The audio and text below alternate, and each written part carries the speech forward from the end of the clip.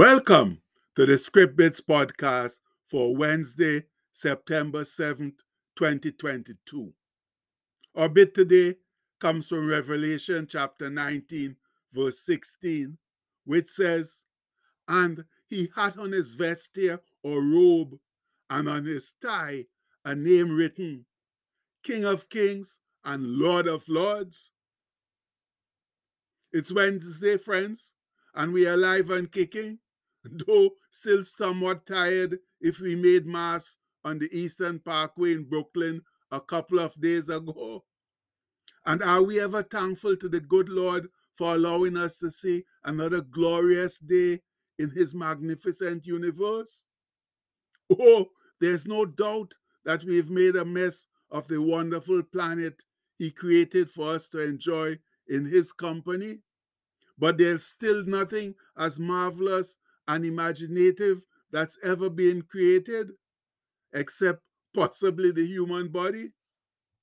That's why Brother David wrote these awesome words to open Psalm 24, subtitled The King of Glory. He says, "The earth is the Lord's and the fullness thereof, the world and they that dwell therein. For he had founded it upon the seas and established it upon the floods or rivers. Who shall ascend into the hill of the Lord? Or who shall stand in his holy place? He that had clean hands and a pure heart, who had not lifted up his soul unto vanity, that's to an idol, nor sworn deceitfully, he shall receive the blessing from the Lord and righteousness from the God of his salvation." Whoa! And that comes from Psalm 24, verses 1 to 5. Yes, my people, that's how it's been from the beginning of time and how it will be until the end. The Lord desires those who belong to him to have clean hands and a pure heart, not given to idol worship.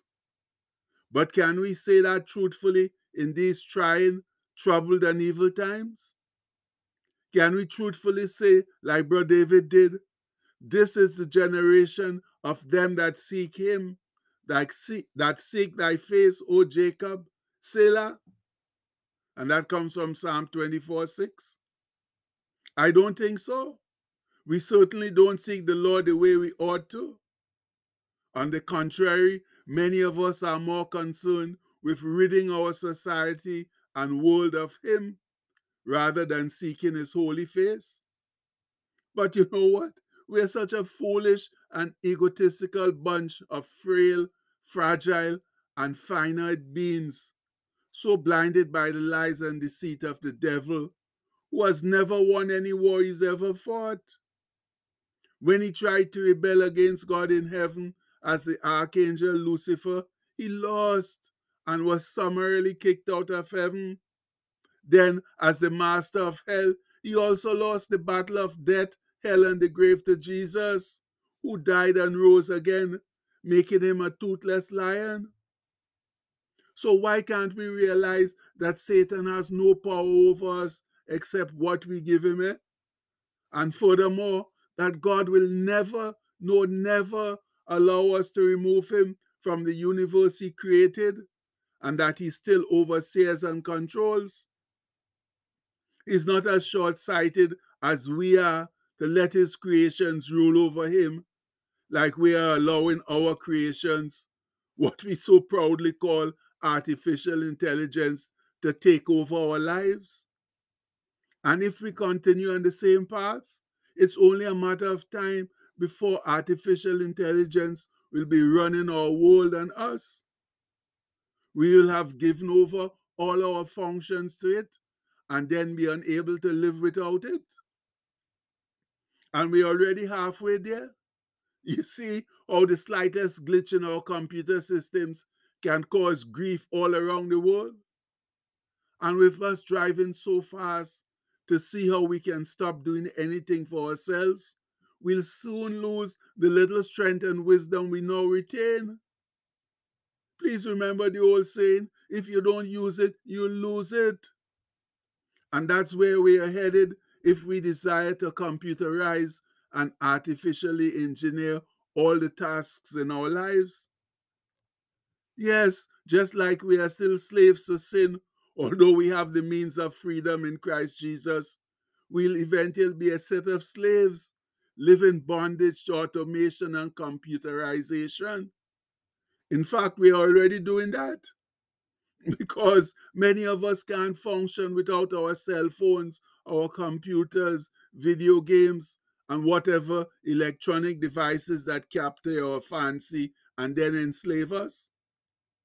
The mobile and sedentary nature of these devices are also causing us physical pain since we sit before them for hours on end and thus lose physical movement in our bodies and aches and pains in our joints. And then we so foolishly claim that we are too busy to seek God. Why? Because those things keep us addicted to them when we should be addicted to God instead.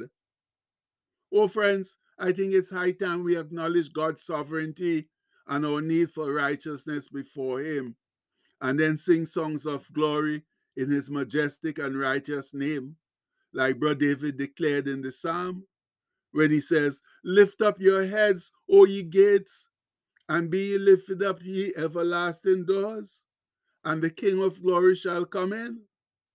Who is this King of glory? The Lord strong and mighty, the Lord mighty in battle, the Lord of hosts. He's the King of glory, Selah.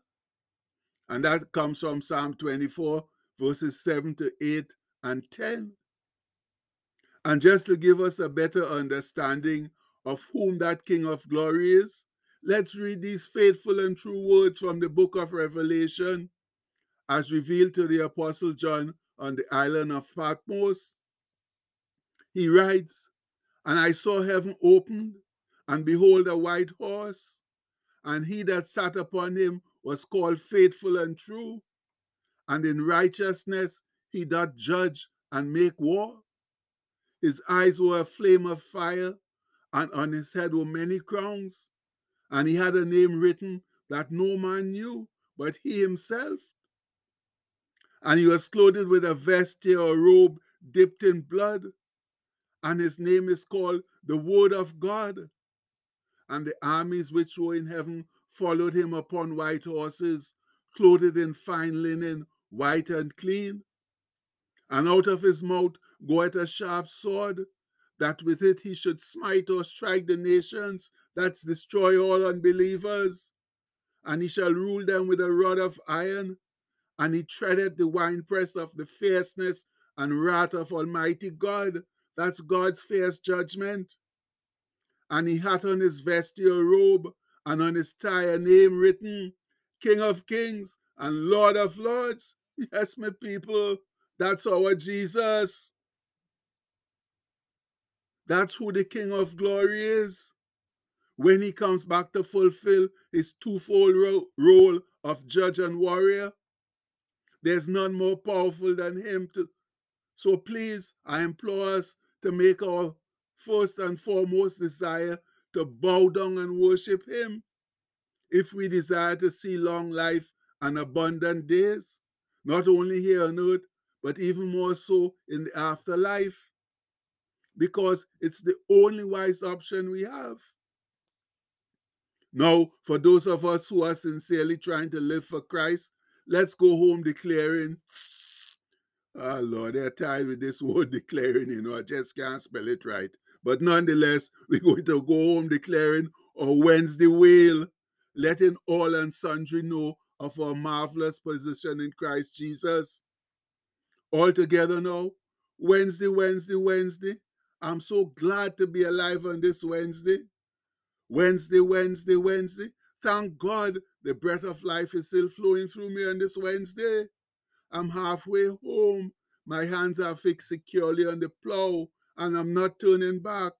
I'm not looking back at the past, not focusing on what has gone before, but my eyes are fixed straight ahead to a glorious future with Jesus. Glory, hallelujah. And now, to further encourage us, let's remember that if we endure until the end, then that future will be even more glorious than we can ever ask or imagine. Whoa! Much love, my people. And the postscript for today says, why look to Beelzebub for solace, when he can't even help himself? Look to Jesus, the master of the universe. And that's the gospel truth, friends. It's only Jesus that will help us, will take us through this life and through the eternal one. So please, let's get out there and live for him like we plead with us to do every day, because his is the only sensible option we have in this world. And we pray that in his mighty name. Amen. Please have a blessed day, my people. Much love.